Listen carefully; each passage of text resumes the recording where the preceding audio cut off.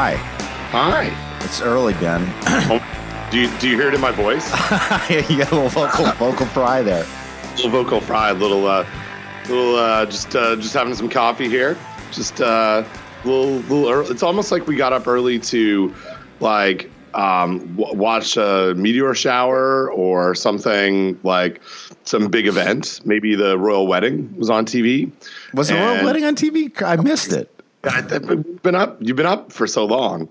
You know when you there's things happening and you get up early. That's today. Things are happening. We got up early to do the podcast. So it's race day. Did you know that? That's really what Ben, I'm so behind on everything. There's a wedding, there's race day, it's early. My dog is barking. I haven't had my coffee yet. There's a meteor shower. I've got some vocal fry or something. Nice. Yeah. So we're recording. So a couple things happen here to let the listeners in on behind the scenes action. On Monday morning, you texted me and said, "Hey, are you ready to do a podcast in a little bit?" And I said, "Oh, I have our podcast scheduled for later today." And because my calendar, I put it in the wrong time, and then I didn't go back and fix it.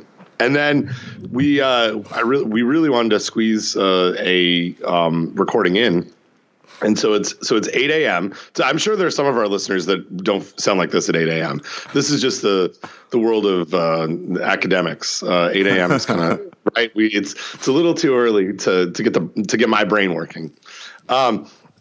But wanted to squeeze it in, and I can't remember if I told you this when we were texting back and forth, but today is the day that I leave for Columbia, South Carolina, to run from Columbia, South Carolina to Charleston, North Carolina. No, not Charleston's in South Carolina as well. See, this is how terrible I am at 8 a.m. I hope you have this figured out by the time you have to start running. That would be terrible to end up in the wrong city in the wrong state. It would be terrible. But yeah, I'm leaving at about noon today to go do this race. And there's my dog. It is it's this. I did it last year. We talked about it on another episode.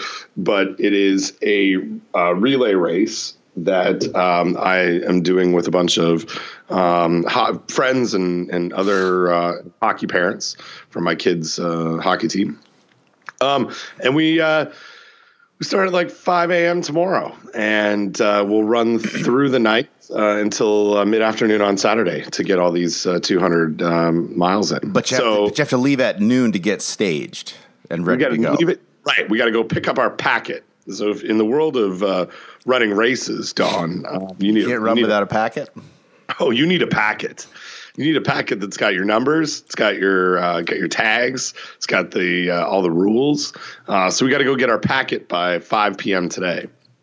So I can't remember how much I told you about this whole world, but there are people that actually run these things all the time, like all summer. This is what they do. So this is early in the season for these races, and there'll be some of these teams that they'll do this every weekend now for the next 6 or 8 weeks. It's pretty. Yeah, I know. So I mean, we're doing it once, and I'm good, and I'm gonna hopefully feel fine. I have two relatively short legs. That must make it hard to run when you have short legs. That's pretty good for 8:10 in the morning. There it is. Yeah, I gotta run 2 3 mile legs and then a 7.5 mile leg. So, and 2 short legs is. I think he was a rapper from Oakland. Two short legs. So for the listeners who really want to know this, what's the name of the race? I've forgotten. I apologize. It's Palmetto 200. Palmetto 200. Because South Carolina. Yeah, right. Because of the palmetto trees, palmetto bugs. You know that I've called cockroaches for a long time, but it turns out they're actually called palmetto bugs. I think they're still called cockroaches. I guess I don't know if it says it's 7 things you need to know about palmetto bugs. Here, roach versus palmetto bugs. What's the difference? This is from Orkin.com. For real. These are the Orkin people. We actually might have someone from Orkin listen to the podcast. The term palmetto bug is a general name commonly used to refer to several species of cockroaches. Well, there you go. All right, so it's a species. Okay, so right, it's not a cockroach. It's a palmetto bug, but it's a species of cockroach. Fine, rest my case. Yeah. Stop. You're both right. It's a cockroach species commonly called a palmetto bug is the American cockroach. So, and then I didn't know this, there's a smoky brown cockroach, which sounds like some South Carolina barbecue. Jazz singer. Oh. The adults are a dark mahogany color and winged as well. So that's. But they lack sunglasses markings on the prothorax, and they're slightly smaller. I didn't know about the sunglasses. I guess I'm gonna have to look it up. Oh goodness. Yeah. So anyway, we got some Palmetto 200 coming up in my future. So what I have today. So last year, give you the full insight. Last year, I packed a lot of things, and we took a lot of food. Mm-hmm. And so about halfway through the race, sometime Friday evening, we will enter, part of the race enters Santee State Park. And in Santee State Park, we set up like grills and hammocks, and everybody just like chilled out. We got out of the vans for a while because you like drive from switch over to switch over in these big vans. And so when we got there, we all had brought food. And so I brought like a whole bunch of hot dogs. Others had brought chicken. There were some steaks. There were some beef burgers. I mean, it was a regular tailgate. And Don, do you know what I brought in addition to all those things? Beer? Oh, well, yeah, I did bring beer. Okay. But also a Comark PDT 300. Of course you did, because it's all about the food safety with you. It is all about the food. I'm very on brand. I am always on brand. And so there's already been multiple jokes about my thermometer that have gone across our Palmetto 200 group texts. My teammates are very concerned that I may not have a thermometer packed. They want to know if it's easily accessible. There are a lot of euphemisms happening as well that I dare not share on this family podcast. Mm-hmm. But let me just tell you that there's a lot of talk about my thermometer right now. So we'll be cooking out tomorrow night, and I'll use the thermometer. But okay, so here's a food safety question for you, because this is food safety talk. One of our I'm like 99% sure no one listens to the podcast who goes on this trip. So one of my teammates, a husband and wife combo, brought 2 items in a cooler that we left Raleigh with on a Thursday, and it was still in a cooler on Saturday. That from a food quality standpoint, I think things suffered, and from my very delicate stomach after running multiple miles also suffered. They had a bunch of deli meat and a bunch of hard-boiled eggs in a cooler in a van with 6 smelly people. And every time they would open the cooler, I almost had to vomit. Yep. Just because of the combination Smell. Of those two things. Yep. Oh yeah. It was not good. But so, what do you think about the turkey breast that they had in there, from Tuesday or from Thursday until Saturday? Would you have any concerns over it? I think I would. I mean, I would like some temperature data. Let's say warm to the touch. Pass. hard pass. So we have talked before on this podcast. We've had questions from listeners who asked about food for camping, and we had some really good discussion about hard boiled eggs that are air in shell. A hard boiled egg that are air dried. I think we're both on board with that being okay because it's got the natural protection of the shell, and as long as it's properly hard boiled, it's actually a pretty good shelf-stable food. Deli meats, not so much. I've been running for a consulting project. I've been running some Listeria models, and it turns out Listeria grows pretty quickly at low temperatures, and it really grows quickly at higher temperatures. And so, while I'm sure the demographic of people on your Palmetto 200 relay race is not the demographic of people that are prone to listeriosis or to the invasive form, the deadly form. I would take a pass on the warm to the touch deli meats. Me too. I did take a pass on them. I also took a pass on the smell of the deli meats. Yeah, I don't know. Were you, as a kid? I don't think we've talked about this on the podcast. As a kid, and still to some extent as an adult, but it's better. I was very sensitive to smells. I would just get nauseous with even the merest hint of a bad smell, and it was just, and that was just, I was a sensitive child, Ben. You're sensitive. I mean, you're a sensitive guy now. You bloomed from a sensitive child into a very sensitive man that I know. I very much had the same issue. I still, to some extent now, have a little bit of that. I use it to my advantage sometimes to not take out the garbage or the trash. Also, I am called on it almost every time that I try to use that device. I will gag pretty easy, and it's funny. I have when I wake up in the morning, especially if I've underslept, like if I'm 5 hours or less for whatever reason, my stomach really gets kind of, I don't know, sensitive, and then smells will put me over the edge.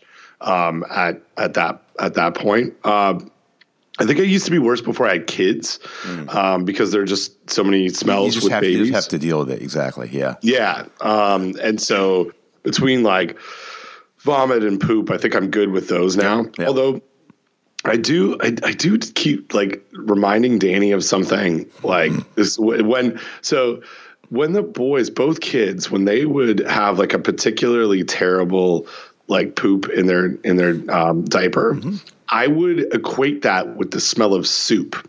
Oh. I don't really like soup, like a beef barley or like a hearty vegetable. Well, until a few minutes ago, I liked those soups pretty well. Thanks. You're welcome. But I would walk into their room. So someone in the middle of the night would be, crying, and they filled their diaper, and I opened the door, and it just smelled like soup, like a deli. And so I'm still working on that issue. Years and years of therapy will probably help. Yes. Yeah. Hey, so my dog's barking at something. Yep. I'm going to run downstairs very quickly. Well, no, he seems to have stopped. I think there's food somewhere and there's no one else in the house. So he may just continue to bark for the rest of the podcast. Okay. Give me 1 second. You bet. Insert Jeopardy theme here. While Ben goes to look for his dog, I'm going to search the internet for the Jeopardy theme.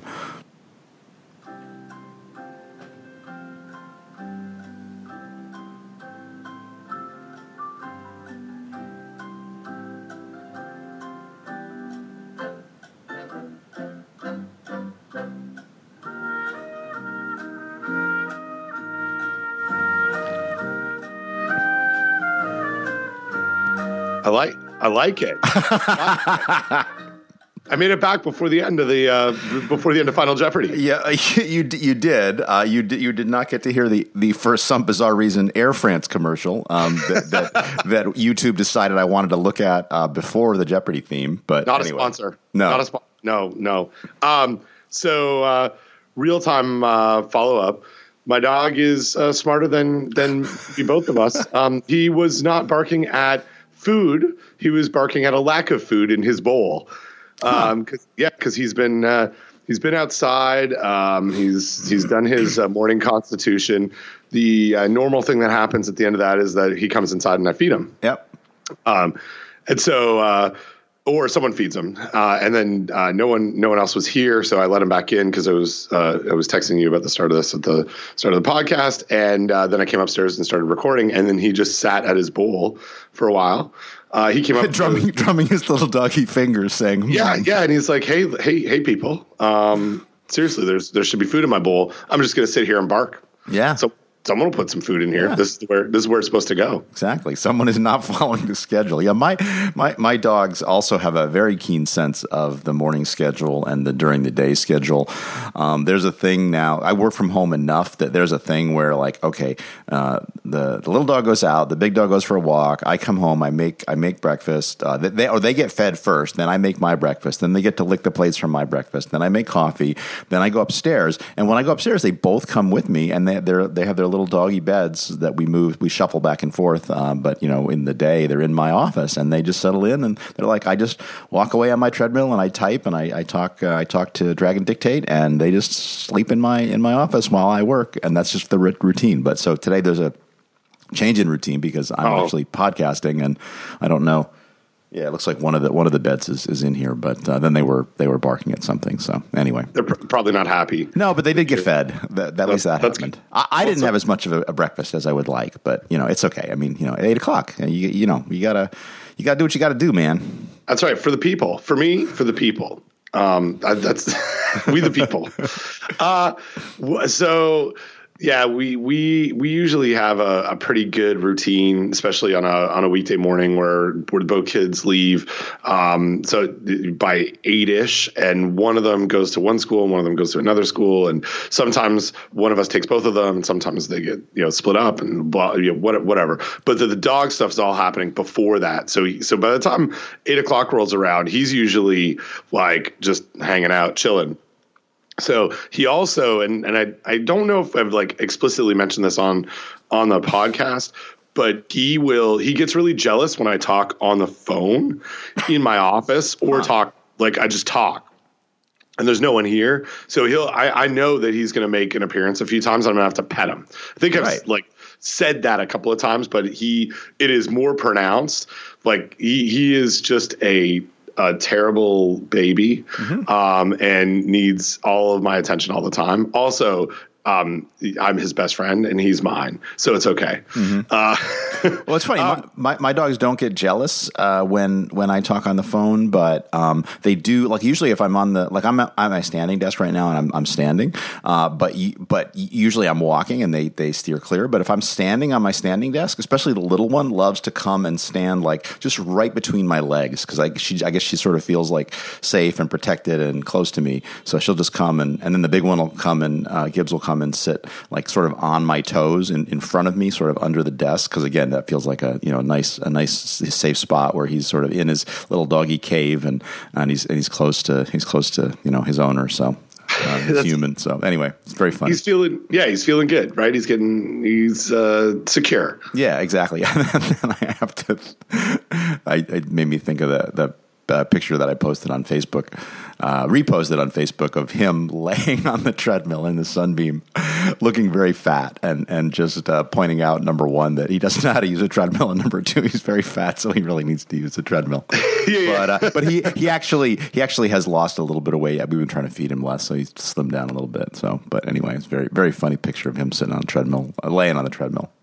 Yeah, just hanging out. It's a good place for him. Yeah. Yeah, dogs are funny, right? Like Stanley, our dog, is also overweight, and try to walk him, and he runs around, and we try to control his food that we give him. But he's also pretty adept at getting extra food that we don't even know exists sometimes, or he can jump onto the table. If you turn your back, and maybe it's just that he's just not a good dog, because he doesn't fully heed our rules. But there is like once a week where he will somehow get an entire bag of mini bagels, and so which is not his food. And then you come home and it's like, how did he even get these? Like, did he get up on the counter and like open the bread box and pull these out? It's So we do our best, but every time we take him to the vet, there's some like a comment, for, I don't know if it's the same for your dogs. But we get judged because they can't like physically see their ribs. Like there's a layer of fat over top of his ribs. Yeah, well, that's Bianca's fine because she's just like super hyperactive and she runs around all the time. She just ran into my office a few minutes ago because I opened the door up again. But Gibbs, he was down 5 pounds, and they said he could probably stand to lose another 5 pounds. And you can't see his ribs, and he's also very good about it. He just really wants that food, and if you don't, he'll even to the point they won't.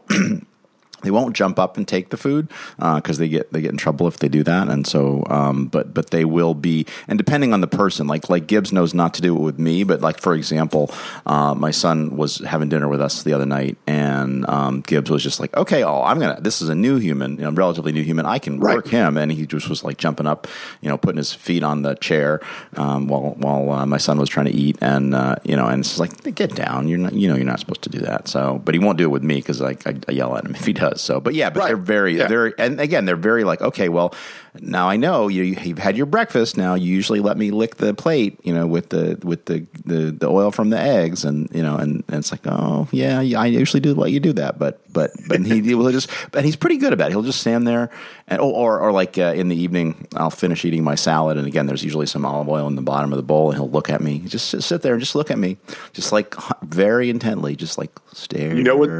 Stare, you know what's happening, stare, right? You you give me the bowl. You always give me the bowl. You need to give me the bowl. Where's the bowl? I can just see that running through his head, Yeah. And the longer it is, he's like, wait a second. He forgot. We always do this. And sometimes he'll do this thing where he'll just very gently pick his foot up and put it on your knee. Like, hey, hi, remember what you're supposed to do now. Remember, it's very cute. So he's not aggressive with that, but it works because eventually it works. So he knows. That's how they get you. Yep. Oh, nice. So I want to tell you one thing that I did this week that doesn't have to do about food safety, and then I want to start talking about food safety. Yes, we should. So I on the weekend cut down a tree and a limb that was overhanging my fence. I'm reminded of this because I can see it from where I'm sitting right now. Mm-hmm. And North Carolina, I don't know if you're aware of this, but every once in a while we have like hurricanes that come through. Mm-hmm. We had a couple of hurricanes come through this year, and in one of those hurricanes, a dead limb from one of our trees kind of like fell, but not far enough down to hit the ground, high enough that it was like wedged in between a couple other trees, and it was over our fence. Like the base of it was in our neighbor's. Well, it's still in our yard because the people who built our house built the fence 5 to 8 feet in from the property line for some bizarre reason. So our neighbor was like, hey, you might not know this, but your tree on our side of the fence is probably going to fall and break your fence. You might want to do something about it. So I spent. Wait, so you see, the pronouns got confused in the middle of that. So who owns the tree? I think we own the tree, and you own the fence. Yep, but okay, it is on the. It's on the neighbor's side. Yes. Of the fence that you can't usually see. Correct. Because of the fence, but because the previous person put the fence sort of on the wrong side.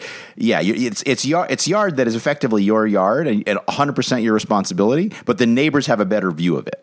Yep, you have nailed it for the listeners. Okay, got it. Yeah, and it's in a place, or was in a place where we have a whole bunch of bushes as well that are about like. I'm in the second story. They are above that. Like these are tree bushes, right? So you can't. So it's really kind of hard to see. But from their side, it was really obvious. Mm-hmm. Like this limb is broken and snapped. Yeah. So they told us a while ago, but hockey season, and I didn't do anything. And then so Sunday was the day that I was going to do this, or that I did it. And the idea is we have a chainsaw, and I'm going to cut it down, but I'm going to get high enough to cut it so it falls on on our side of the fence.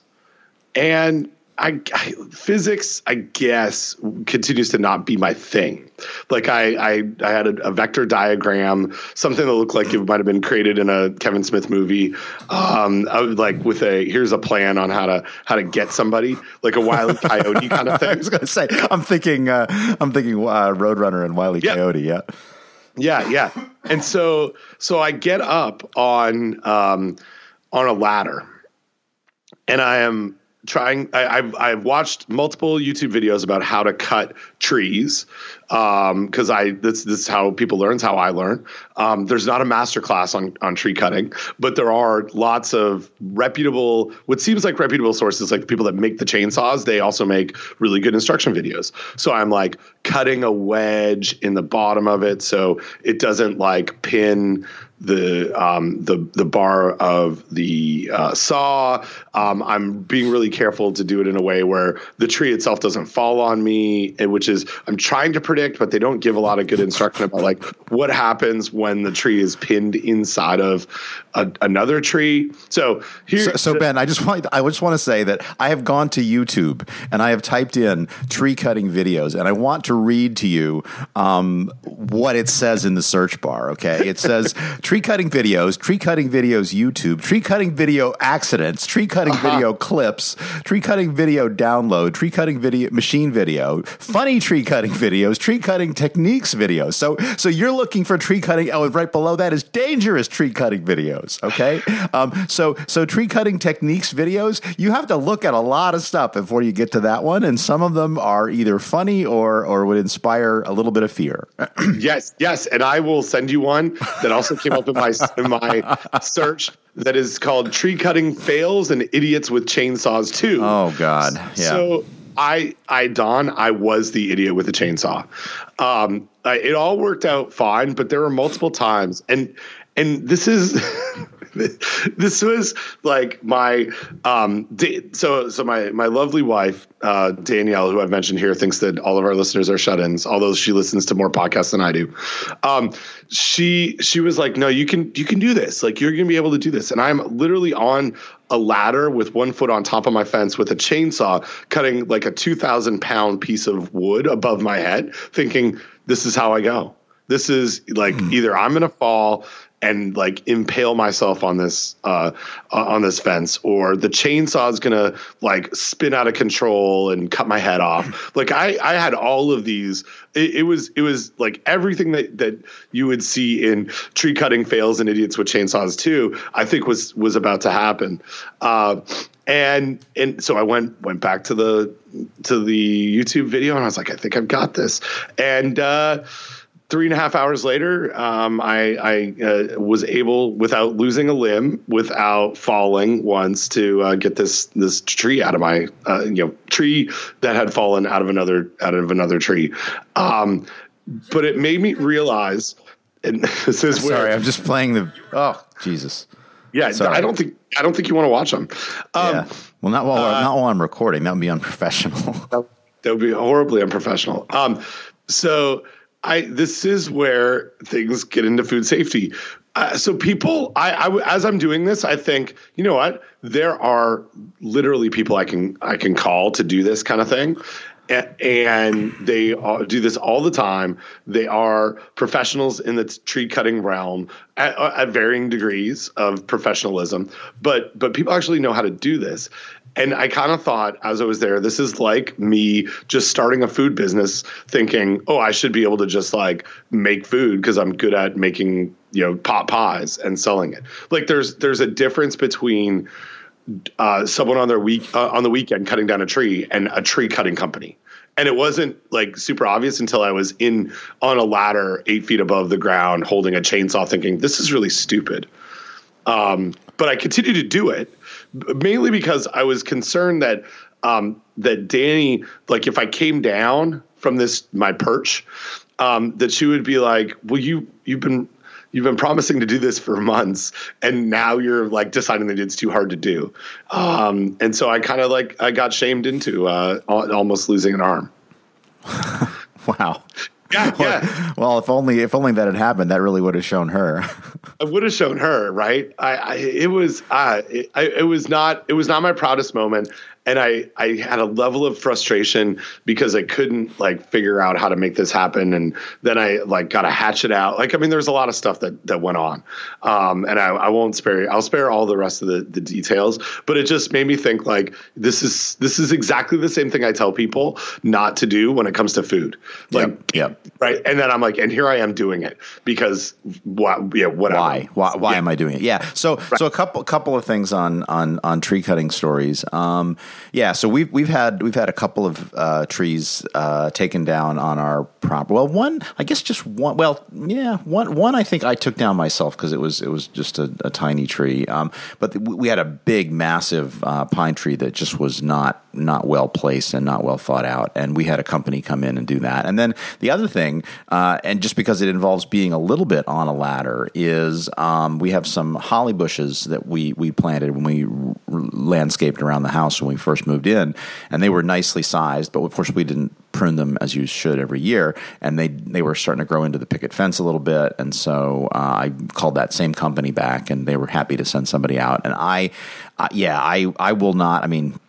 I'm a little bit older than you, but it's worth any amount of money to not put yourself at risk. And and the other thing too that I have a company now to clean the gutters, and I pay them too much. I'm not really that happy with them, but they come and they do it, and it's fine. And I don't get up on a ladder and have to do it, right? And so and because for sure I don't want the gutters to overflow because that leads to flooding in the basement and stuff like that. So, and then the last thing I have to say as a cautionary tale. And it's a sad story. A colleague of mine, an extension colleague of mine, who used to cut trees on the weekends for people professionally. This was a guy who knew what he was doing.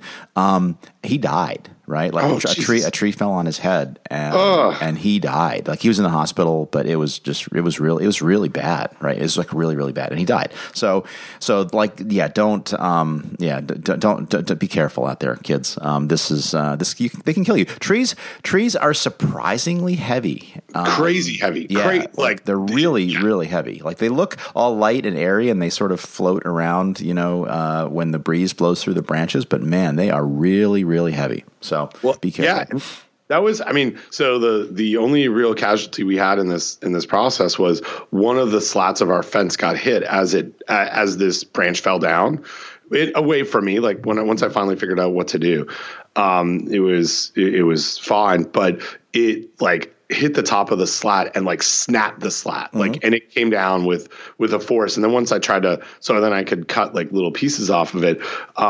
You kind of forget a 3-foot branch or a piece of a branch that's maybe I'm trying to visualize the diameter of my hand. Let's say it's 9 inches, 10 inches. That weighs 30 or 40 pounds. Yeah. And now I've got 30 feet of this thing falling on my head. So it was a really interesting thought around risk, where I wouldn't put myself into a risky position around food safety because I know that world. This I really couldn't judge. I knew what I was doing was potentially risky. I didn't know how risky, and then once I was in it, I was like, oh well, I should be able to finish this. Mm-hmm. And it's not so just being, I guess, risk averse in certain things does not make you make good decisions in all things.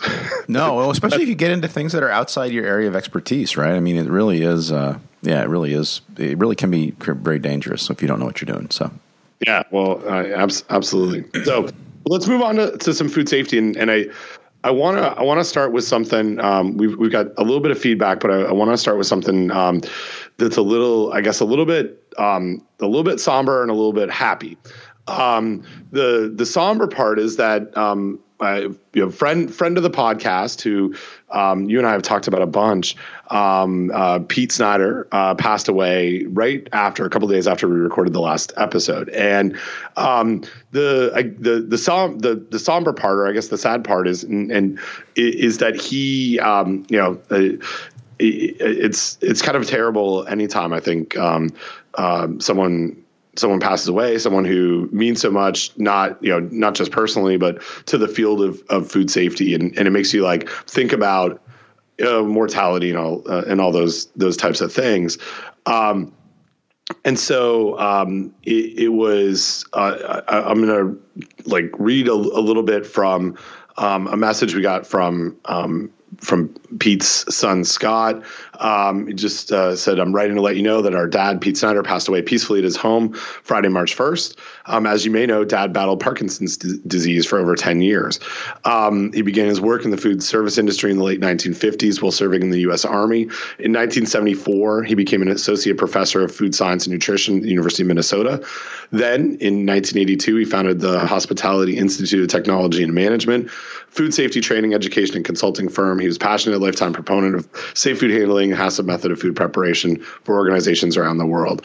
Dad especially enjoyed photography, travel throughout Europe, and the music of Dave Brubeck. One of his favorite places to visit was the city of Kokenhof in Holland to visit the world-famous tulip fields and gardens.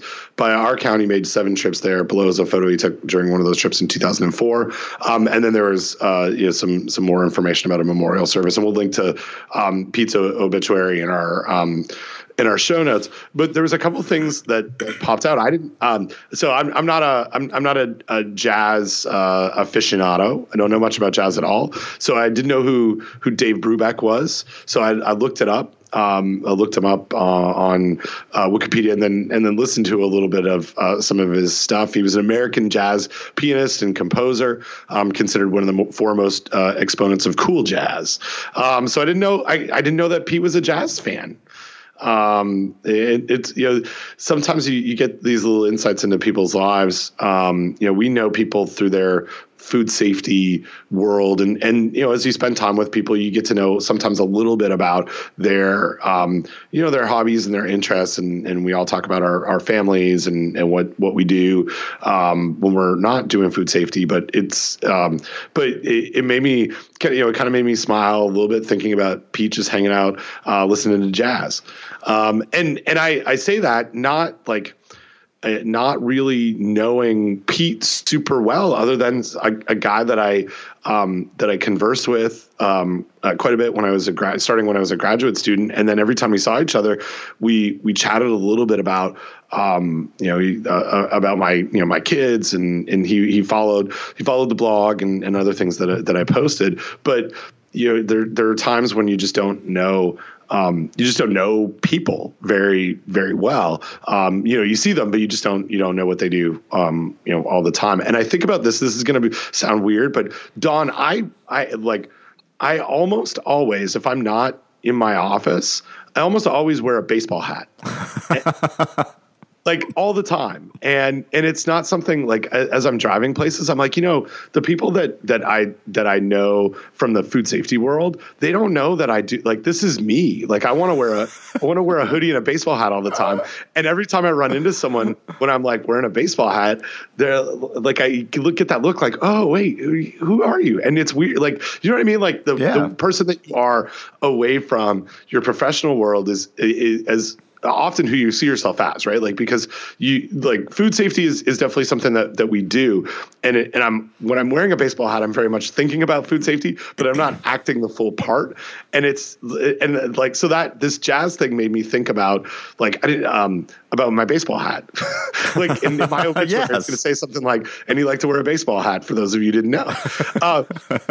But anyway, I wrote a blog post that will link to. I told a brief story about how I connected with Pete really early on, and basically I'd put some stuff out, a food safety info sheet, or wrote an op-ed, or posted something on Food Safe, the formerly amazing listserv and discussion group that out there that I met Carl Custer through and used to post on, and Pete was a real force on there. And so I posted something, and then he emailed me.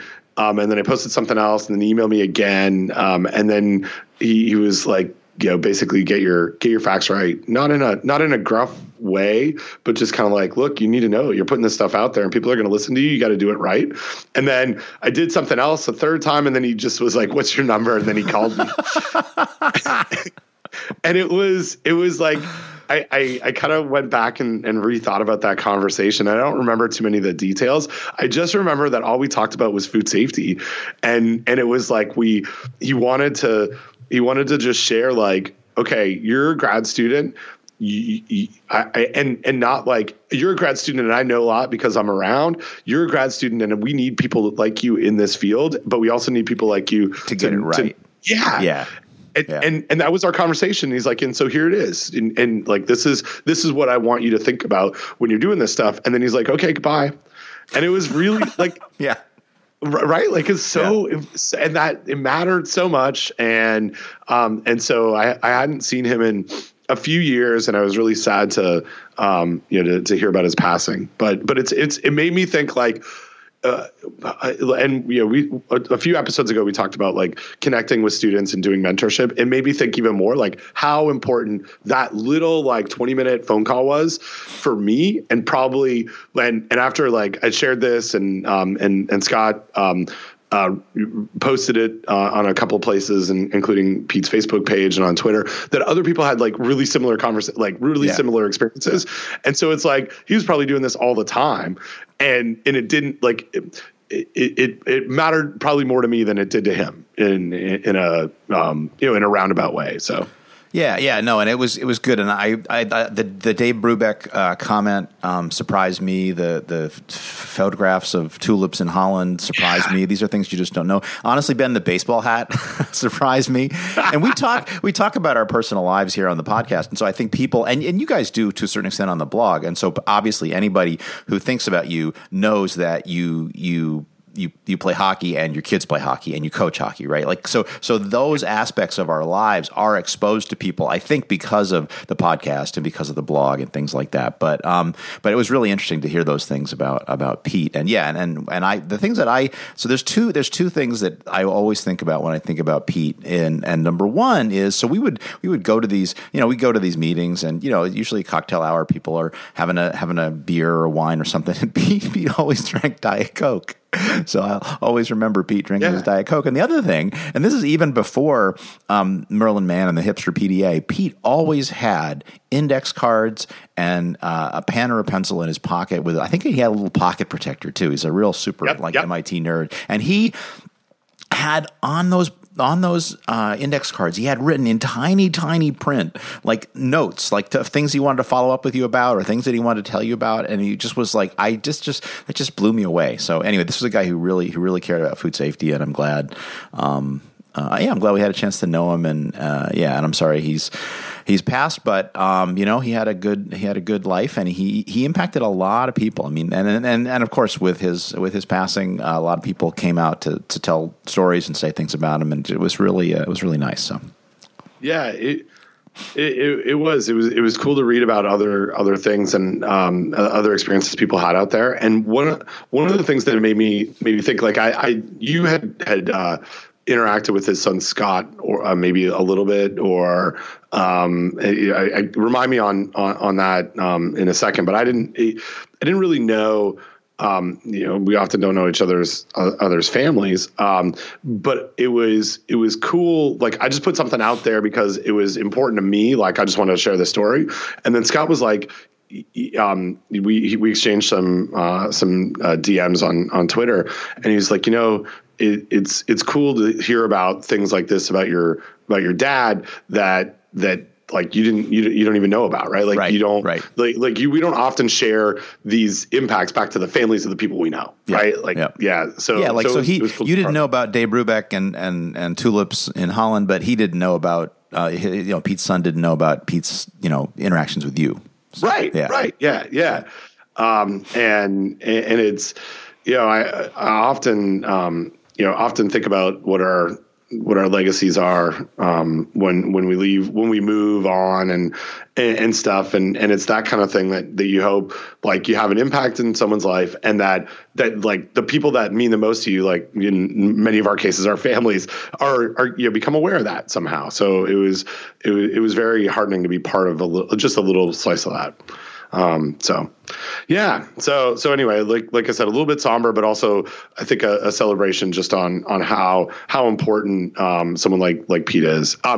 Also, you and I exchanged a couple of texts, and I connected just briefly with David Tharp at IAFP, and I'm really interested in the next little while, just trying to come up with a way to honor Pete, and whether that's raising money for a scholarship or endowment or whatever it is, through IAFP, one of the organizations that he really valued, and we know this because in his obituary, IAFP was explicitly mentioned as the IAFP Foundation was explicitly mentioned as one of the places to make a donation to. It was I'd like to do something just so we keep that, like, you think about all of our other awards and things that are named after people through IAFP and our important organization. Every time I'm sitting at the banquet and I hear that name and I didn't know any of the people that these things are named after, I'm like, oh, what do these people do again? And then, it kind of gives you a chance to have that memory live on and be transferred to others. So like I said, I just briefly talked to David, and he said, that we can follow up in the next couple of weeks. So I don't have any details on it. Just that it's something that if people are interested in that, shoot us some feedback or send me an email message, and I'll keep it on the list. And as soon as we figure out what it might look like and how we do something, then I'll share that information. Cool. So I want to move to something that is, I guess you could say it's food safety related. And I sent a tweet out last night that about Law's sausages and cable TV news are like three things that you don't ever want to see be made, because I got a phone call. I got a phone call around a little after 5 from a number in New York City, and I just hit decline. And then the same number called back. It's like, oh, well, this might be important. So I took the call, and it turns out it was a guy that I'd talked with before from Fox 5 News, who wanted to do a Skype interview on the Environmental Working Group, the 2019 Dirty Dozen. Have you heard about this? Have you read this? So I don't want to link to the EWG website. You can find it yourself. We will link to a story, which is the top hit when I first searched for it, from the Packer, which is a produce magazine / website. And basically it says, it gives the dirty, and I agreed to do this interview before I realized what it was really about. It turns out it's about pesticides. And so what the Environmental Working Group does is they look at USDA data that USDA publishes every year, and they do kind of their own analysis of that data, and they come up with the Dirty Dozen for 2019, which are the quote unquote dirtiest pieces of produce, the items of produce that have the most pesticides associated with them. And then they also come up with a clean 15.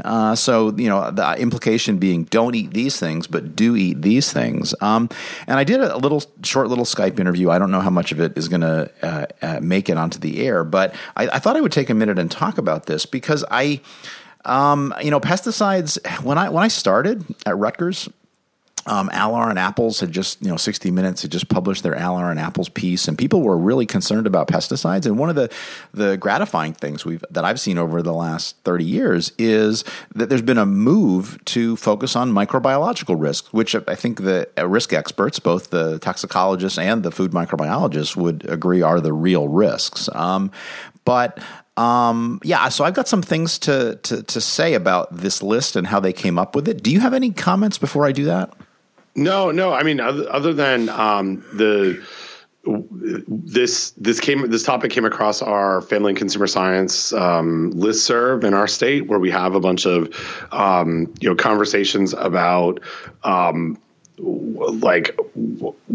something new that's happening, and basically any emerging issues, right?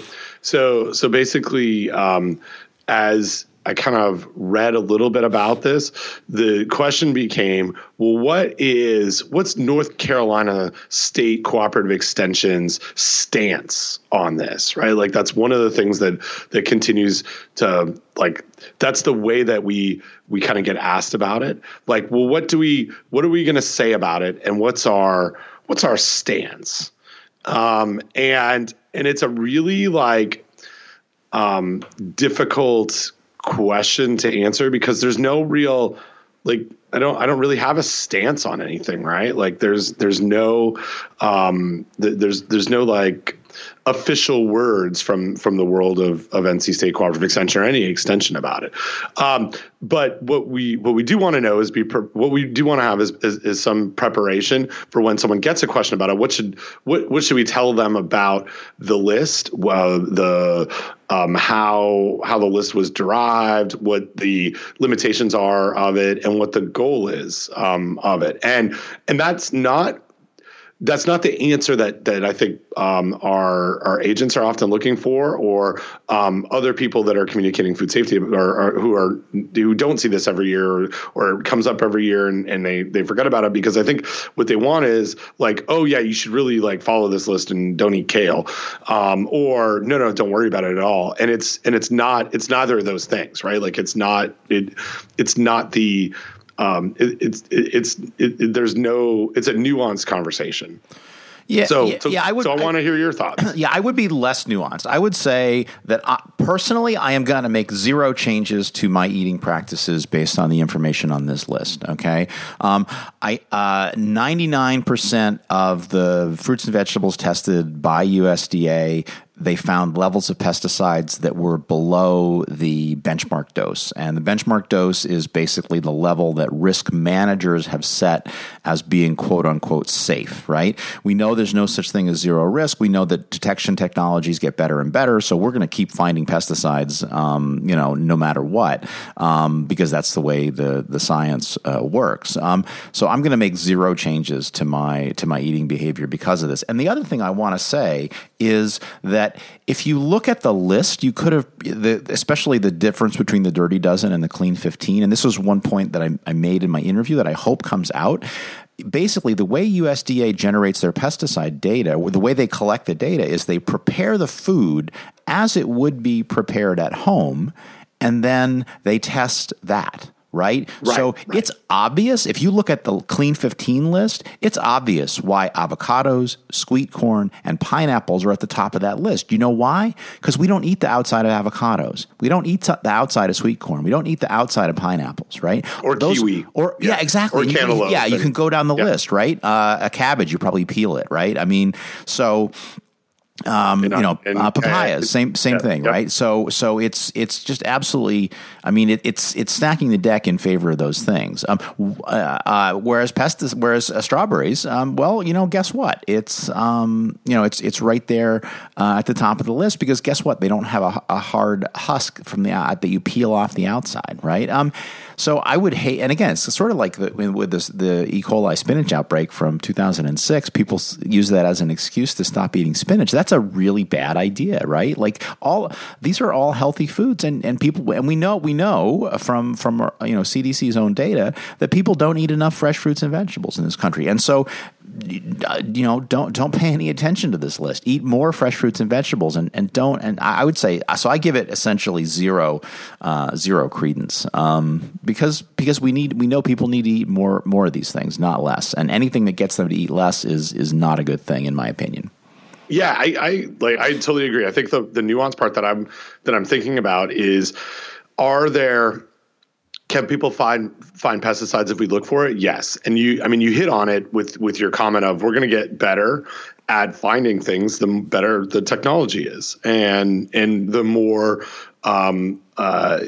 sensitive that our assays are when we're starting to look for parts per trillion as opposed to parts per million and parts per billion. So it's gonna be there, and I think there is a nuanced conversation there, because it has to do with understanding the difference between, or at least helping to communicate the difference between a very, very, very, very small trace amount of X and what that means over the course of eating, a year's worth of kale versus in higher doses. And I really do think that people struggle with that. And I had a conversation late last night in my hockey dressing room about like food safety stuff. Like someone got me all like fired up in the world of food safety. Not in like I was angry, but they asked about, like, it started with a question of, Ben, what do you think about FDA not doing a really good job in food inspections because they don't have resources? And the question was like food inspections related to meat. And I was like, whoa, hey, let's talk about this as I drink my my Coors Light. And it was like, let's unpack all of the question that you had there about the nuance and let's be correct. It's like, it's not FDA that regulates those things. In fact, we have USDA has a really robust system when it comes to regulation from an inspection standpoint. Like the guys in my dressing room who remained as I pontificated on this, seemed kind of amazed, like that there is an inspection regime that includes an inspector there during slaughter when in operation, and it, we then talked a little bit about like ranges of bacteria on meat, and it's analogous to this Dirty Dozen Clean 15, because one of the guys was like, yeah, but you can find bacteria on chicken. Like, it's going to be there. And I'm like, yeah, it's going to be there. And sometimes it's a pathogen and sometimes it's not. And maybe it's like 30% it's going to have Campylobacter. Maybe it's like 80%. Like, there's a lot of variability, but there is a nuance to the conversation that, and I don't want to like, I 100% agree with your comment of like, this list doesn't change how I eat. Not at all. But I think we do need to step into having the conversation about how and why it might be fraught with problem. And it's just the intricacies of what you and I see every day and take for granted of understanding. The guys on my hockey team, which is where I take all of my cues from, they don't really know. But it was a real, like, that follow-up question was, well, what about Food Inc.? Is that like legit? Is that like a legitimate documentary? And I used the word nuance with it. I was like, well, I mean, it's not factually incorrect. It just isn't everything. And you can't do everything in a 1 hour and 45 minute documentary. And so part of it is trying to simplify it down to tell a story, and making decisions based on a story that is simplified down. It might be something that people want to do, but it doesn't give you all the information on how to make, on what risk is and whether you should or shouldn't change your eating habits. And like you started off with in this conversation, I think people are ultimately just looking to us to say, does this affect you? Are you going to stop eating kale? Right? Like, maybe they don't want all the nuance of it. But I think it's imperative that we get that information out there in other, in lots of forms. You're not going to do that in your 15-second soundbite. and neither am I. Right. And I'm like I said, my response is I am not going to change what I eat. I don't eat kale now. I'm not going to eat kale in the future because I don't particularly like kale. I mean, yeah, if it's in something, it's properly prepared, but raw kale is disgusting in my opinion. I'll eat spinach. I'll eat romaine. I like cabbage and coleslaw. Things like that. Like that's fine. I'll get my roughage that way, but it's not going to be from kale necessarily. So, one thing I do want to do, and maybe we can when I write this up for the show notes, I'll put it at the front. I do want to mention that you and I are going to be doing a special edition of Food Safety Talk 1 week from today on March 28th, and that is entitled Food Safety Talk Explores the Food Safety Zone, and that's being sponsored by AFI, the American Frozen Food Institute, and so it's going to be a special webinar that's also going to be in our podcast feed, so you don't need to do anything special. It's going to show up in our podcast feed no matter what, but if you want to listen live and you want to see us actually do a webinar and actually watch me manipulate Safari and watch what happens behind the scenes as we do a podcast. We're gonna do that. So that's on March 28th at 2 p.m. Eastern, and we'll link to that at the top of the show notes, and we'll put a little blurb in the top of the show notes, even though we talked about it here in the middle of the show.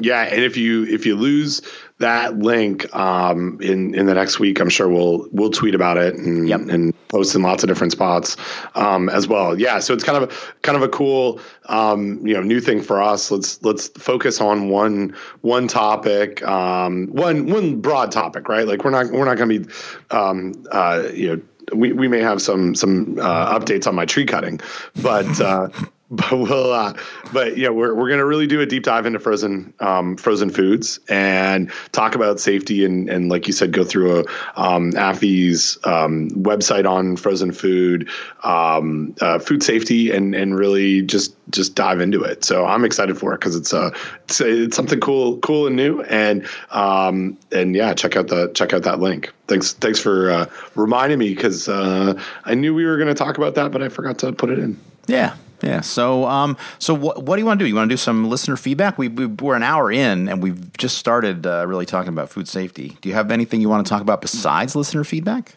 There's one thing that I want to talk about besides listener feedback, and maybe let's do that first. I got offline a direct text message from someone who will remain nameless saying, "Hey, have you seen this yet?" So it's kind of listener feedback, I guess.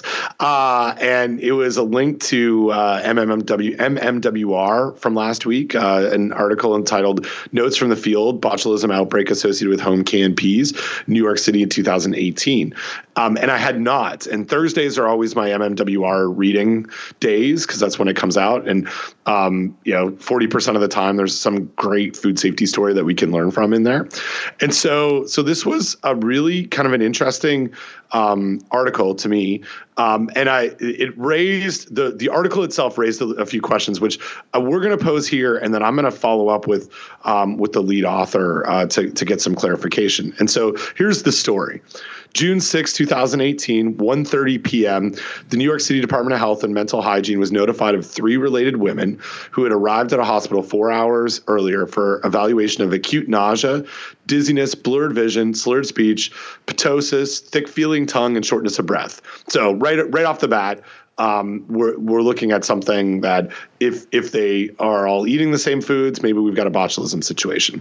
2 patients developed respiratory failure requiring intubation, mechanical ventilation in the emergency department, and a 3rd patient was intubated at 7 p.m. that evening. Like I've talked about my fear of botulism multiple times. This is it. Like, how terrible is this situation where you've eaten something and with a short period of time, and you are now like unable to breathe on your own. It's a scary, scary toxin. So the combination of cranial nerve palsies and respiratory failure in multiple patients suggested botulism, paralytic illness caused by botulinum neurotoxin. Here's where things get kind of interesting. Approximately 14 hours before arriving at the hospital, the patients had shared a homemade potato salad containing home canned peas. The family's freezer had malfunctions, and to preserve some commercially produced frozen peas, one of the patients had home canned the peas 1 to 2 weeks before consumption. I'm going to skip forward to where things get kind of exciting for us to talk about. The patient who prepared the home canned peas was a novice home canner. She used a peach preserves recipe with a boiling water technique, replacing the peaches with frozen vegetables. The patient was unaware that low-acid foods, e.g. vegetables like the peas, must be canned in a pressure canner rather than a boiling water canner to eliminate botulinum spores. And I would, not to edit MMWR, but I would say that eliminates probably not the word, but inactivate is. And Pete Snotter would like that. After the jars cooled, the patient correctly checked for a jar seal. One of the jars of peas was not sealed, so the patient covered and refrigerated it, and the family consumed the peas in the potato salad. It's not good clear writing. Right. Okay. So who cares whether they correctly checked for jar seal, right? What matters is that after the jars cooled, one of the jars was not sealed, so the patient covered and refrigerated it. But the question that I posted on Twitter was, okay, so and then it adds that the USDA says foods in single unsealed jars. What does that even mean? But anyway, an unsealed jar should be stored in the refrigerator and consumed within several days. I get that only applies to cans that have been correctly processed. But here's the thing: CBOT does not grow in the refrigerator, so. And if it didn't seal and it was refrigerated and they used that in the potato salad, that should not have had botulism in it. So the only way, so there's they're communicating a lot of information, but they're not doing it in a way. And again, not to criticize MMWR, but I'm going to criticize MMWR. It's not clear what I mean. I get that they're trying to use this to educate people about proper canning. But what we really want to, you can do that somewhere else, right? What I really want to know about is why did this outbreak happen? Because I think the only way that you could have gotten botulism from those peas would have been if it came from the sealed jar, the quote unquote correctly sealed but improperly canned jar that was stored at room temperature for long enough for CBOT to grow. Right? Agreed. Right. So, and this is where, they're doing a post event of investigation. So how did this individual say that it was knew that it wasn't sealed? Right. Are we really talking about one that had been when we do canning, the lids have indentation in them, and one of the indicators that we know that it's sealed is that indentation pops down, and so when you open up the jar and the indentation it pops up, you're like, oh, it's been opened or the seal is broken. But I have seen some failures in those lids where the indentation doesn't suck down, but the jar has physically sealed. So maybe we've reduced some oxygen in there. The vacuum has occurred, but the pop-up didn't that failed, but it's still a sealed jar. So that's one thing. What we don't know is the time between this canning and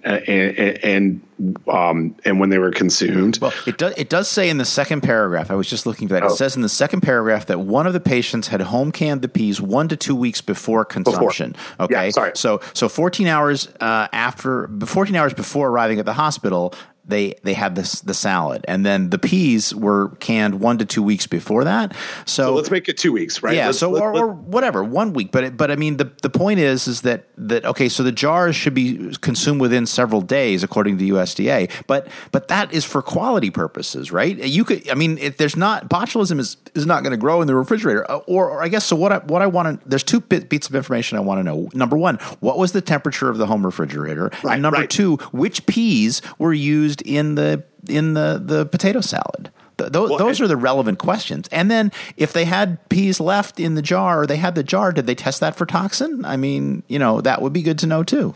So anyway, it doesn't really matter. I mean, the bottom line is we know it was the peas. We know they were improperly canned, but it just that penultimate paragraph is just really not helpful. Right.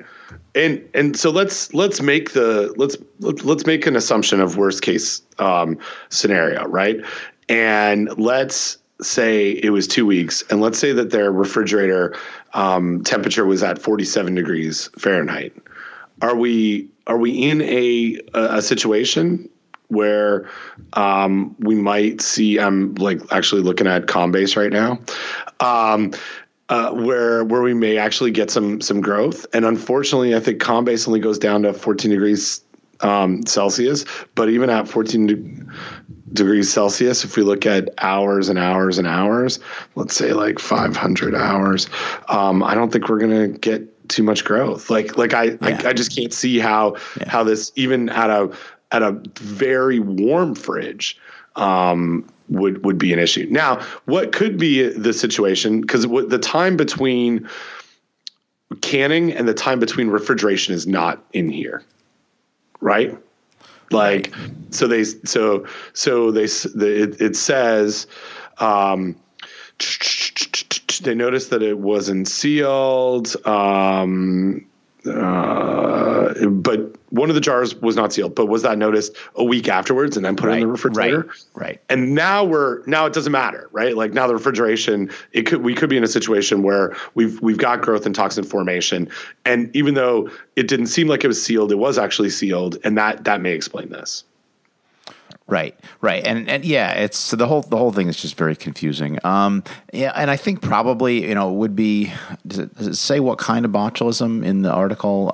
It would be, yeah. So, they tested positive for type A with a silent B. So let's see, here, that is a wash from the empty jar that previously held the peas, also tested for, bot, AB. So probably it was proteolytic. So probably it was a jar that was not refrigerated. But yeah. So different home canned vegetables from the same batch. Yeah. So yeah, it's anyway. Bottom line is you can't mess around with home canning recipes. You can't just substitute one thing for another, especially if it's peaches, which are acidic, for peas, which are less acidic. Right. Yeah. So I did get Combase to actually show me some growth here, Don. Okay. And so you start to see some growth at about 80 hours at 14C. And then I'll send you a little, I don't know if I can send you the link to this. Oh, I got it up. I'll make the same prediction. So I just ran it down to as low as it would go, assumed a pH of 7, and it's probably a little higher than that. Yep. And lots of water activity. So I mean, once you get into 200 hours, you're looking at a 2+ log increase of it, but but that's at 14, right? Whose refrigerator is at 14? Yeah, 14C. I don't know. Yeah, let's say yeah, and like I said, we could also do the prediction for non-proteolytic, which will let us go down to a lower temperature, but I don't think it was non-proteolytic. That would surprise me. So. But here's another interesting situation that maybe we can talk a little bit about this as a lead up to our frozen food. This is a frozen pea, right? Mm-hmm. So one of the things that we will talk about is what blanching does to frozen vegetables and what blanching doesn't do, and blanching for peas is necessary for enzyme for stopping enzymes, but it's definitely not going to inactivate a bot spore. It's not built for that, right? So could we expect to have bot spores on fresh vegetables, fresh meat, frozen meat? Yeah, absolutely. Yeah, absolutely. I would.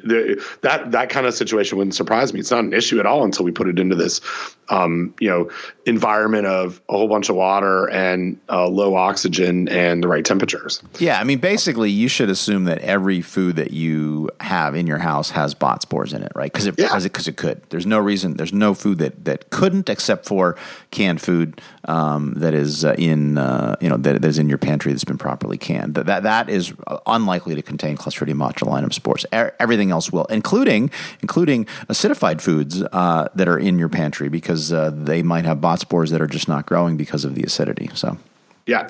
Everything else you should just assume has bot spores in it. Yeah, absolutely. Okay, let me just, before we leave this, I reran this for 20 degrees Celsius. So let's say a cool ambient temperature. You're looking at a 1 log increase, 1 log growth. So that assuming we're starting with well, I don't know what it looks like if we're coming from spores, but assuming that we've got some cells there, based on their starting metric, you're looking at a one log growth maybe within 32 hours. So could we have a situation where we've got something that looks unsealed, they notice the seal even just 2 or 3 days later, and then put it in the refrigerator? And could you have bot toxin? Yeah, absolutely. Yeah, and remember, too, that the canning process probably triggers those spores to germinate, so you could actually, get rid of the lag time and just assume a physiological state of 1. And, again, it's a high water activity environment, so you're looking at basically maxing out the population within about 72 hours. So you're well. You're well. So 3 days at room temperature, and you got toxic peas if there were bot spores there, right? At room temperature. So absolutely no problem to have a problem with bot from the room temperature peas after just a few days. So right. So the red herring in this riddle is the patient covered and refrigerated it. Yes. Yeah. I don't think that. And there's no. Yeah. I don't even. Yeah. Anyway, whatever. We should stop speculating. But yeah. Well, I mean, anyway, it's. I mean, I appreciate that they're trying to be exhaustive and give full information, but it's not. It's not really helpful. So I'm gonna to email Genevieve Bergeron, the lead author, Dr. Bergeron. Okay, good luck with that.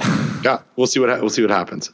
What an amazing list of authors too. MMWR is the most collaborative journal out there. 1, 2, 3, 4. I think there's like 26 people that wrote this short notes from the field. Yep. But good job. There's a lot of team of people that are working on this, right? Yeah, well, and Genevieve Genevieve is at CDC. So, but obviously a lot of the legwork was probably done by New York Department of Health. So, yep, cool. All right, so let's get to feedback. That was sure. So, I had a bunch of stuff and. What'd you do? I'm sorry. I moved it all. Stuff. I moved it all. It's all still there in FST Next copy. Gotcha. Okay. Sorry. My it like evaporated. I had it all up. Yeah. I'm really sorry. I shouldn't. The problem is if I don't do it that way, then my thing that I send stuff to Dropbox breaks, so I have to preserve the one that has the same name. So. Anyway, that made no sense, but let's talk about so while we're talking about freezing, let's talk about an excellent blanching question. So, all right. So this says you can, read my message, but not my name. I'm going to, and the person says, I'm a longtime listener and fan of the podcast. So of course we know they're a listener. They got that. We have a few instances, I've had a few instances where I intended to submit feedback or a question, but then life got away and I never did. Also, let's be real, sometimes I'm just lazy. And then this person goes on to write a really long and extensive question. And so my response is, you are not lazy. So I'm going to call this listener deep lazy because it's not the message of a lazy person. The person says, your recent discussion on final cook temperature for frozen vegetables is very similar to an issue I've been struggling with for a while. I work with a lot of schools, and as the farm-to-school movement grows, many are interested in preserving their school garden or farm harvest. As you're probably aware, most vegetables should be blanched prior to freezing. The process of blanching and how it fits into the food code throws me for a loop. As I understand it, blanching is placing the food item into boiling water or steam for 1 to 5 minutes, and then submersion in an ice water bath. And there's reasons for doing that, which don't have anything to do with food safety. It more has to do with improving quality of the frozen food. So the question I have is, after blanching, are the products considered cooked? As you pointed out in your frozen veggie discussion, according to the FDA Model Food Code, plant foods cooked for hot holding should be heated to 135 degrees F. Would further heating of these blanched and then thawed frozen vegetables actually be considered reheating, or would they would they require them to be cooked to 165? Or can we ignore the original heat treatment from blanching and just cook them to 135? I love it. And again, she goes on to say, or he or she goes on to say, Deep Lazy, the FDA Food Code Annex 3-401.13 further states that fruits and vegetables that are fresh, frozen, or canned and are heated for hot holding need only to be cooked to the temperature required for hot holding. As the FDA, and this is the end quote, as the FDA is aware that most frozen or canned plant foods have possibly undergone some form of heat treatment, it leads me to believe that they would not be considered further cooking to be a reheating process. And then she goes on to say, here's a sample recipe that I'm not sure what to do with. And then she says comments in red, but the red. Oh, okay. So anyway, so she's writing this on the fly. So never mind that. Okay. Corn on the cob. Husk corn, remove silks, blah, blah, blah. Blanch in boiling water. Small ears, 8 minutes. Medium ears, 10 minutes. Large ears, 12 minutes. What temperature does the corn actually reach during the blanching process? Is there a requirement to reach 135, even though it won't be hot held but frozen? That's her questions to us. Blanching times may vary. Shock by submersion in ice cold water. Drain well and freeze immediately upon sheet pans for IQF, individually quick frozen. Once corn is frozen, place into vacuum seal bags. It can be reheated vacuum seal according to manufacturer's recommendations. I'm aware that at this point they may require a HACCP plan.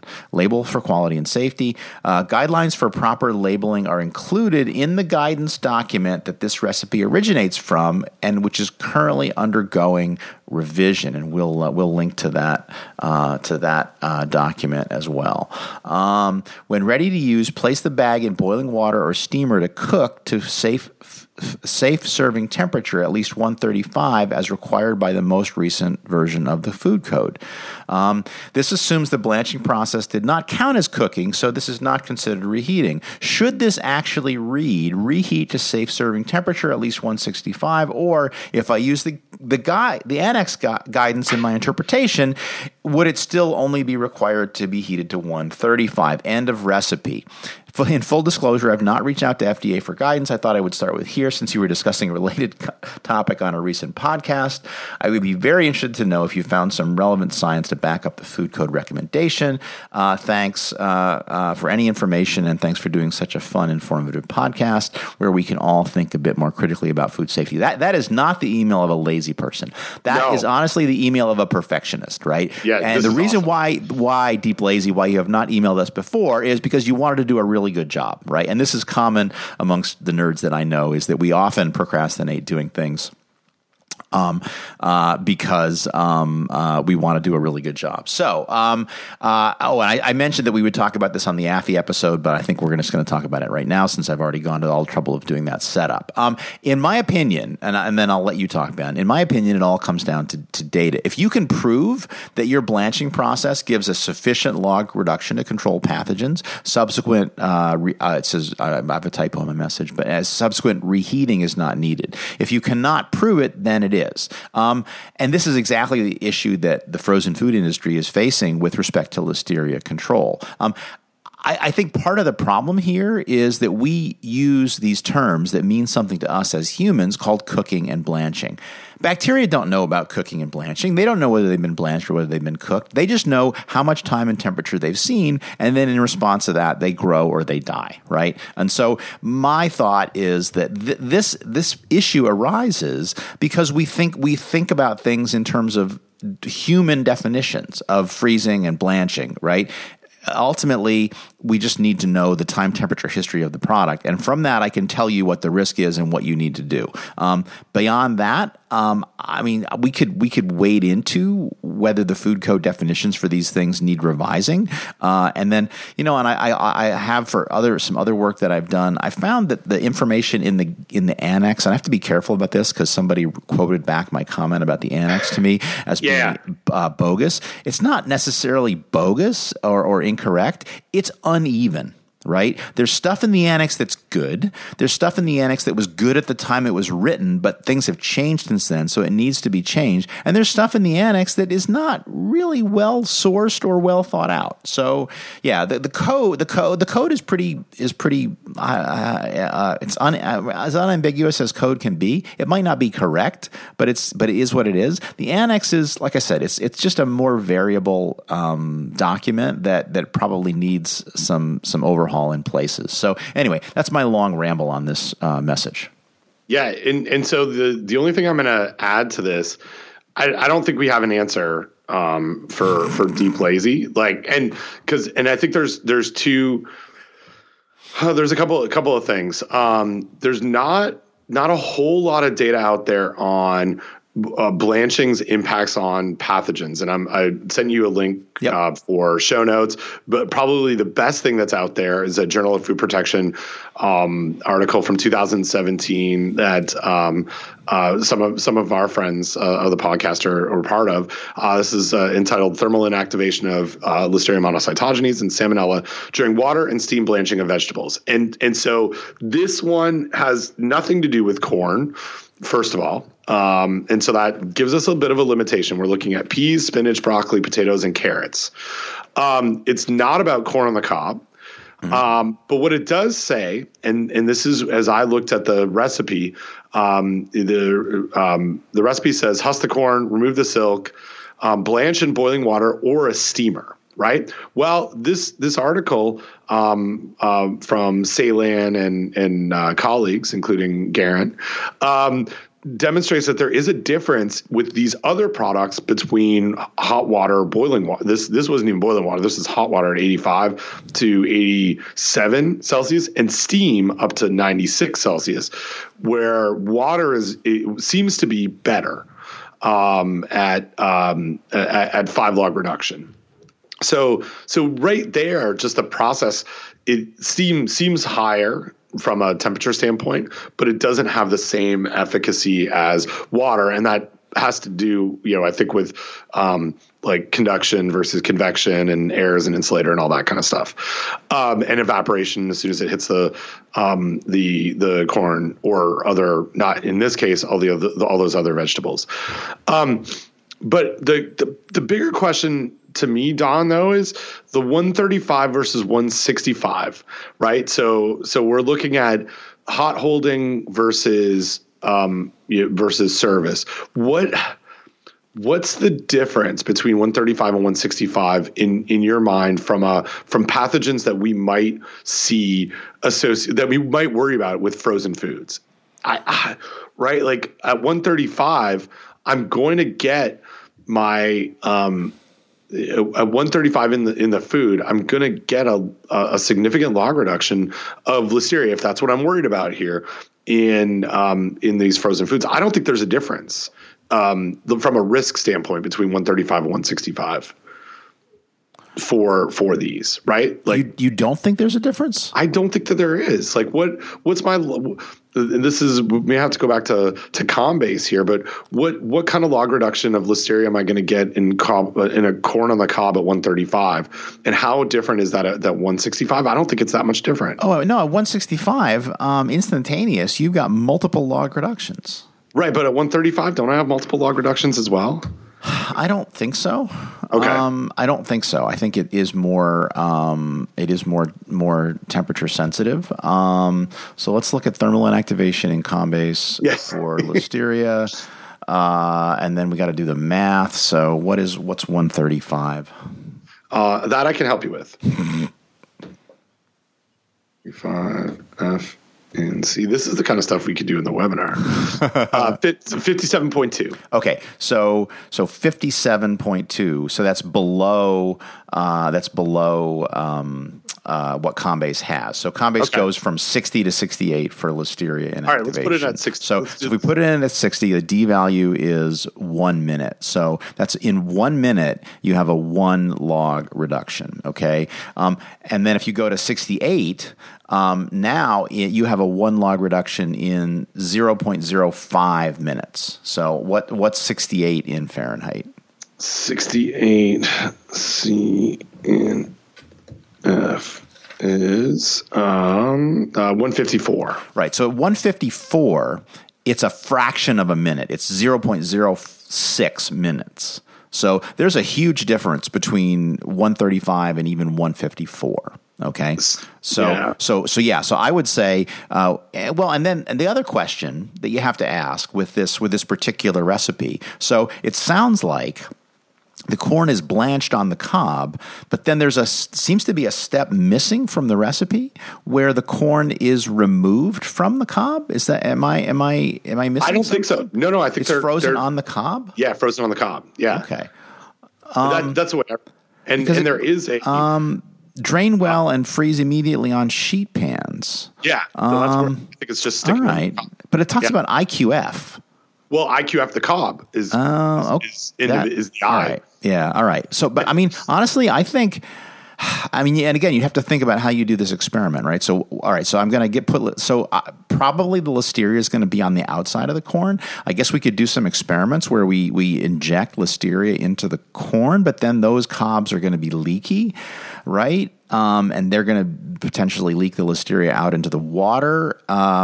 So, I've got to think that all of this process for Salmonella or for Listeria, putting it in boiling water for between 8 and 12 minutes, it's going to be essentially free of pathogens.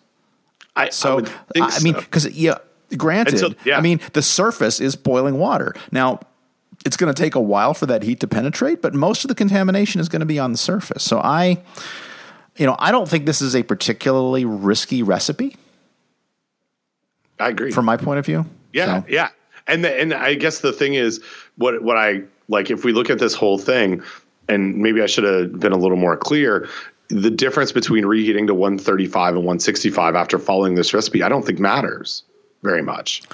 Right. I think it's going to be fully cooked, and so you're at this point, in my opinion, you would be reheating for quality, right? Yeah, and so let's say there's some post blanch contamination of this of these cobs, right? Right. And during the cooking process, getting up to 135, even if we hold it for 1 minute, which would not be out of the ordinary just from a service standpoint, we're getting a similar log reduction than if we were cooking it up to 155. Yeah. Right. That's where I'm coming at it. I think the blanch process, as long as that, and this goes back to your overall answer. The blanch process on a cob of corn is really what we don't have a good idea on. But if it's anything similar to what we would see in the individual things from that paper that I mentioned, we're probably, like as you said, pretty close to pathogen free by the time we are doing our freezing. Yeah. So, yeah, but this is an interesting one, right? Because I really appreciate Deep Lazy's question, because it is like, as she describes it, it is not clear in the food code how to handle this. Like the food code, the food code was not built for this. Yes, but this is happening, right? And I really agree with your comment on the annex. It also, like, if you look at the first page of the food code, where it talks about previous editions of the code, including Annex. We're going from multiple iterations every couple of years through CFP. Things get added to the Annex. Things don't usually get pulled out of there, and it's patchwork together over time. And so there's some vestigial stuff that's in there that, like you said, needs to be updated or revisited. But that's not a real sexy CFP issue. Well, and in fact, this came up because somebody had a question about changing the Annex, and I don't have this fact at my fingertips, but I believe that the Annex, you cannot submit a CFP issue to fix the Annex. The Annex is controlled and monitored and edited by FDA, and so what you can do is you can change things in the code. And you can suggest that something be added to the Annex, but I don't believe you can go in and make edits to the Annex through the Conference for Food Protection. I don't believe that's allowed. That's really So, and when we did our CFP the issue a couple of years ago for cleaning up vomit. I think the discussion, so we put an issue in saying, hey, put this, amend the code to this. And then the committee, said, we edited it down, made a recommendation to amend the code, slightly to say written the procedures for vomit cleanup. But then the recommendation, if I remember correctly, also said, and add these things to the Annex. Right. So you're I think you're right that you can't start the issue that way, but the council can make that recommendation. Right. I think. Right. Well, but again, remember that the both the code and the Conference for Food Protection is only advisory to the FDA. Right. So ultimately they can do whatever they want. Ultimately, if they see something they don't like, they can get it extracted during the delegate process. And even if it passes through the delegate process, they can just basically not do it, or they can slow walk it or back burner it if they want, because they're FDA. And again, they're the conference is advisory to them. So they can ultimately do whatever they want. So I found out about this when I was doing some stuff for Jetro Restaurant Depot on the paper that I published working for them. And basically the Annex had a bunch of information about computer models, and it just made a bunch of statements that were totally wrong, that said there are computer models out there, but they don't handle changing time temperature conditions. And I'm like, yeah, they do. Combase. Like at the time you wrote this, PMP didn't do that, but now there's Combase, and Combase definitely handles changing time temperature conditions. So, but it's we just not, did it. We just well for the but we could have done fluctuating time temperatures for CBOT in the earlier example. So yeah. So I just sent you a text that I want you to link to from my 2016 issue that I led, because every once in a while I just get kind of excited that something that came out of a project that I was part of, and then I try to usher through the process, ended up actually amending the food code. So this is me and my group amended section 250111 to indicate the procedures for the cleanup of vomiting and diarrheal events for employees to follow shall be written. Nice. Yeah. Nice. Because before you could have a policy. You had to have a policy, but it didn't have to be written down. Yeah. And now it gives something. So one of the feedback pieces that started this whole process was, as a environmental health specialist, if you went into a restaurant and went through their employee health policy, which had to be written, and they said, okay, so if you have a vomit event, diarrheal event, how do you handle this? They couldn't really evaluate it or inspect for it. They just the person in charge would say, yes, we have a policy. And they could say, oh, well, then you're in compliance with the food code. And now they actually have to have something that is written, and the inspector can look at it and make a call on whether they think that it is actually quote, written and complete. Cool. So, yeah. So it was, but it is like, this is, that's the only time that I've actually made a sausage. Nice. Well, I've been unsuccessful to date because apparently FDA is just uncomfortable with the idea that we not tell people to wash their hands in water of a certain temperature. So, but it's okay. I'm actively engaged in the CFP process, and I'm very proud of some guidance documents that have been accepted. Right. Yeah, you've been part of that. Yeah. So we wrote some things that are out there for people to use if they want. They're only guidance, but yeah. I went back. I just sent you the actual edited document that made it to the recommendation. This was one that we had. So this is just for interest's sake, and it says we started with add this to 250111 in the code, and then the vote was added to the annex, and you'll see in the track changes expand the annex 250111 cleanup, vomiting, diarrheal events to provide guidance for written procedures, and then here are the things that are now in the annex.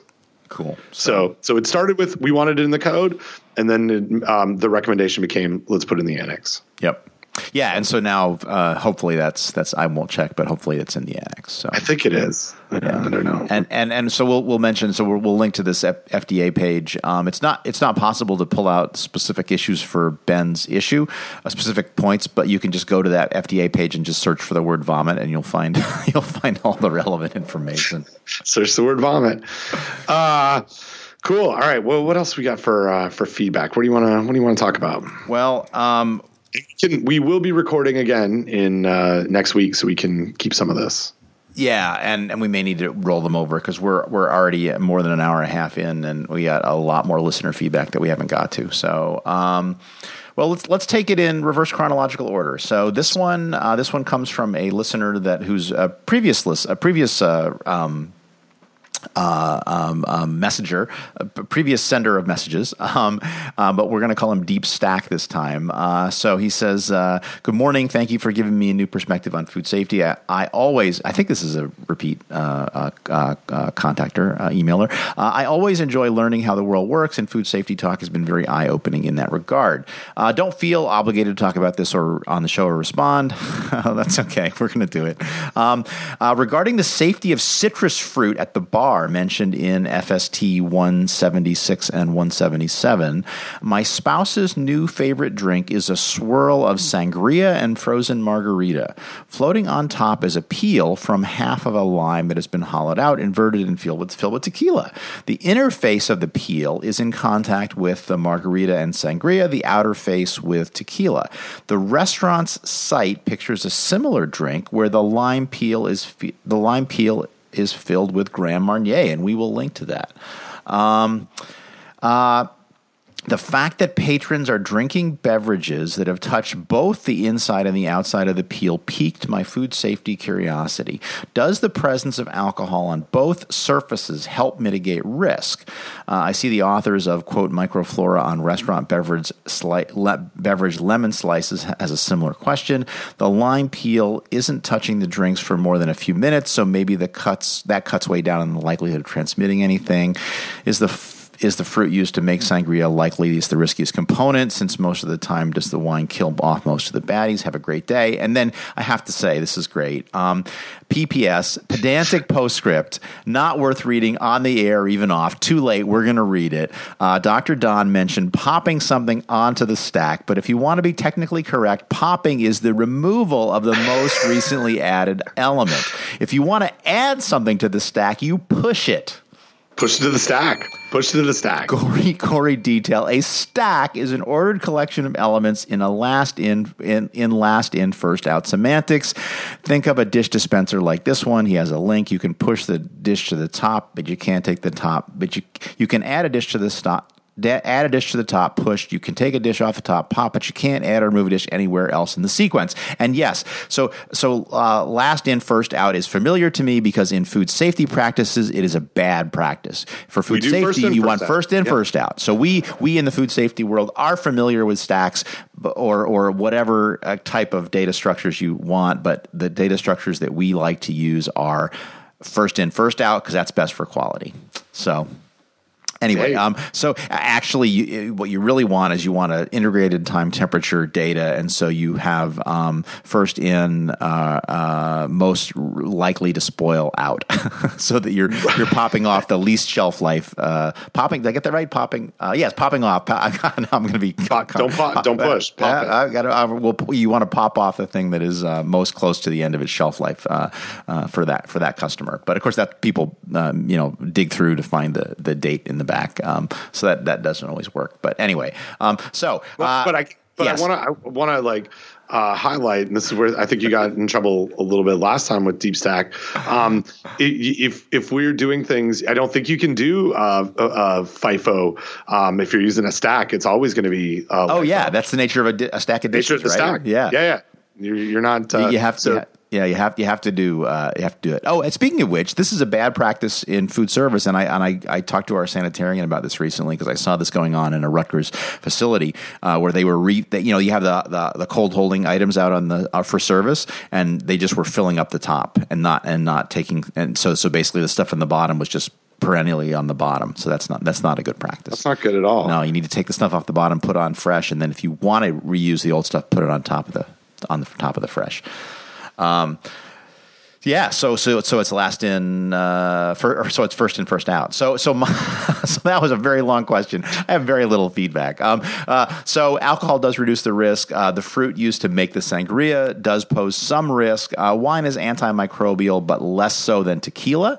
And please do email us with all of the computer stuff we get wrong.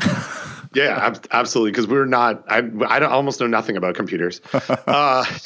And so, but the only thing that I'll add, I think you're funneling to this, but I think this whole process is pretty low risk. Yeah, for sure. Yep. Cool. All right. Just popping stuff off our stack here. No, not doing that at all. You know why? Because we're doing it from we're doing first in, first out. Exactly. Okay. This one's awesome. Okay. All right, so this is from someone who emailed us, but we will protect it. It's deep space feedback regarding Food Safety Talk 177. I only listened to the lead part. My memory is that you're not familiar with current methods of determining lead contents, and you were unsure if the ways to measure lead in drinking water would work for lead in distilled spirits. It's been a couple of decades since I've operated in an atomic absorption machine, but it is difficult for me to imagine that an ethanol water solution could not be analyzed for atomic absorption or by an atomic absorption machine. Deep Space gave me a name. Mark Edwards at Virginia Tech would be up on current practices, and that was the same person who our friend of the show Renee Boyer mentioned I should talk to about my bourbon lead situation. And then on the blog post, I saw that you listed MSG and Chinese restaurant syndrome. I can't remember where I read it, but at least one source attributed adverse reactions of patrons to a restaurant meal to the fact that the restaurant was using fugu fish instead of whatever fish name was on the menu. A bad reaction to fugu probably wasn't psychosomatic, even if the customers thought it was from MSG. And then thanks for producing the blog. So thanks from Deep Space. Yeah, thanks for listening to our blog. Yes. Thanks for reading the podcast. Our podcast. Okay. Yeah. Oh, well, I was going to go into washing money. Washing money, not laundering money. That's a different podcast. That's a different podcast. That's all the president's monies. Okay, so we talked in episode 177 about microbes in currency, and this comes from Deep Money.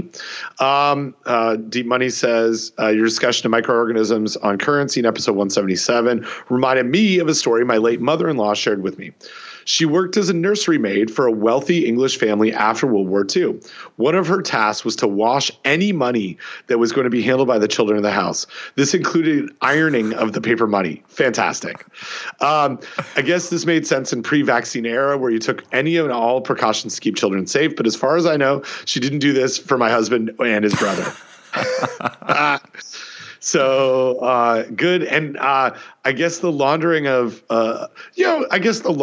currency of shillings and coin pounds that you might carry in your pocket would do something if there was a pathogen there, and maybe the ironing would bake out the pathogens that are also on the money. It seems like the money is pretty low risk in the first place. Yeah, pretty low risk, but I mean, I guess if you're a posh English family, and you can afford to have a person on staff to watch the money for the children, why not? Watch the money for the children. Don't forget to watch that money.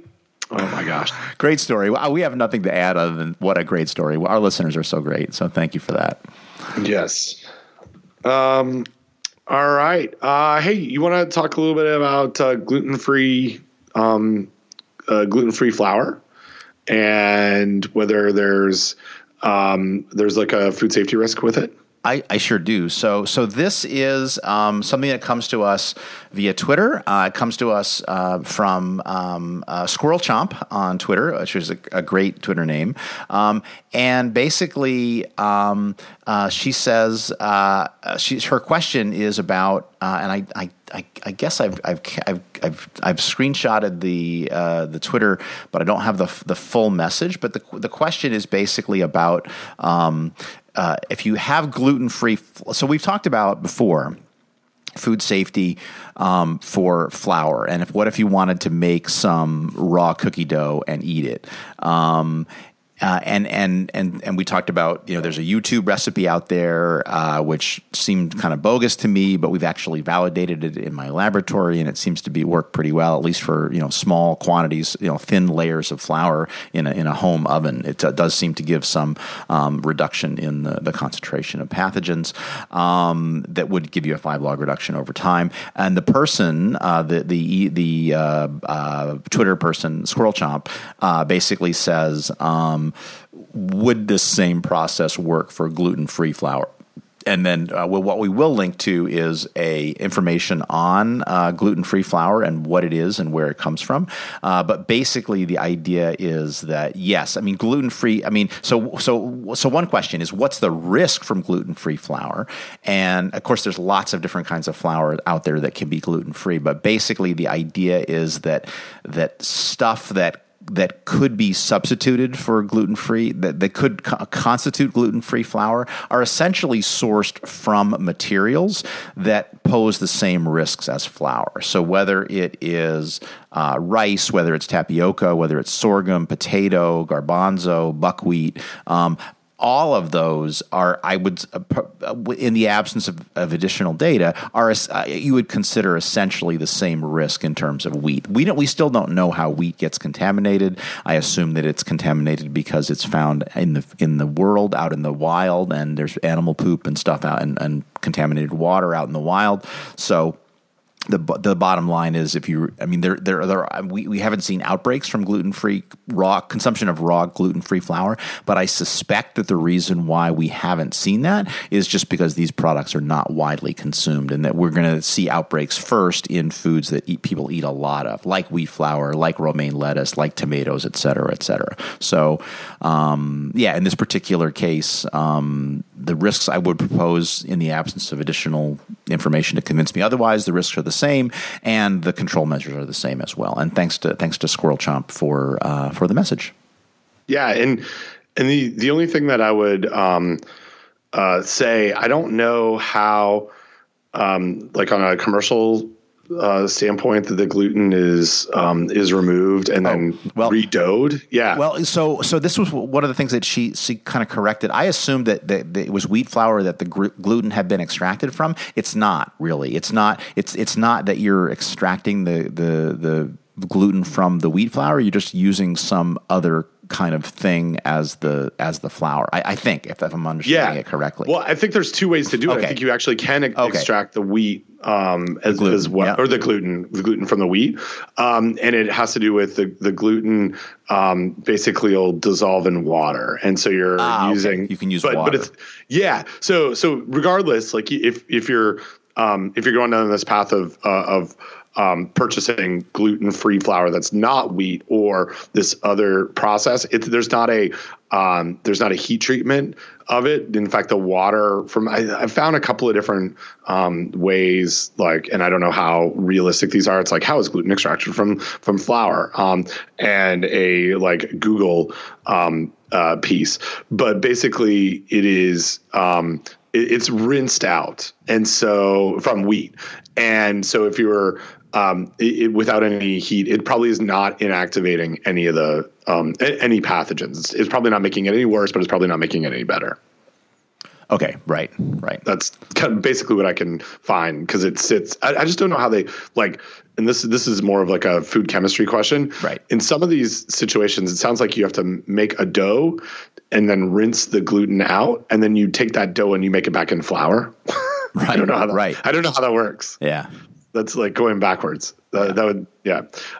So if anybody knows a little more about that, we would love some more follow up. Yeah, and this one also comes from frequent messenger and person of many different names, whose current nickname I've forgotten. But here we'll call him Deep Cake. This is a link to a Twitter post, which is the way that Mitt Romney puts out the candles on his birthday cake, and I won't spoil it for you. You should look. We'll post a link to the Twitter post, and you can watch Mitt Romney put out his birthday candles in a way that keeps saliva off his birthday cake. It's pretty wild. It's pretty wild. And just remember, as you're watching it, he's also wearing funny underwear because he's a Mormon. Yes, he is. That makes it slightly more funny if you think about it. It's true. Well, I think we've been at this a couple hours. I think we better save some of this feedback for another time. All right, so we will save all the top of the stack feedback. We will push that. We'll pop it next time. Pop it, push it, popping and pushing. That sounds like a what's that song? What's that group? The Daft Punk. Black Eyed Peas? No, Daft Punk. Daft Punk, pushing and popping. Yeah. All right. All right. Well, go to the thing that we do on the internet, our podcast page, and leave us feedback, email us, all that good stuff. Don, as always, it's a pleasure talking with you. I've fully woken up over my 2-hour coffee break with you. It was great. So I will talk to you soon. All right. Bye-bye. Bye-bye.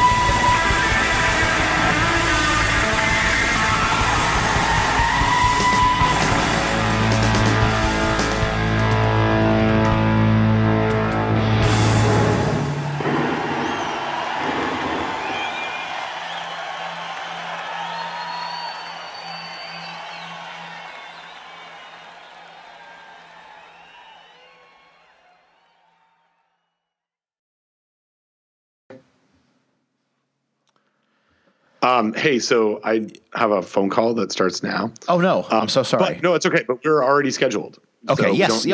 We just need to do the scheduling after the Affy one, but that'll be fine. That'll be easy. And then you've got this one. And I sent you Wash the Money and Pushing and Popping. Cool. As potentials. I captured a few earlier on, too. Okay. Cool.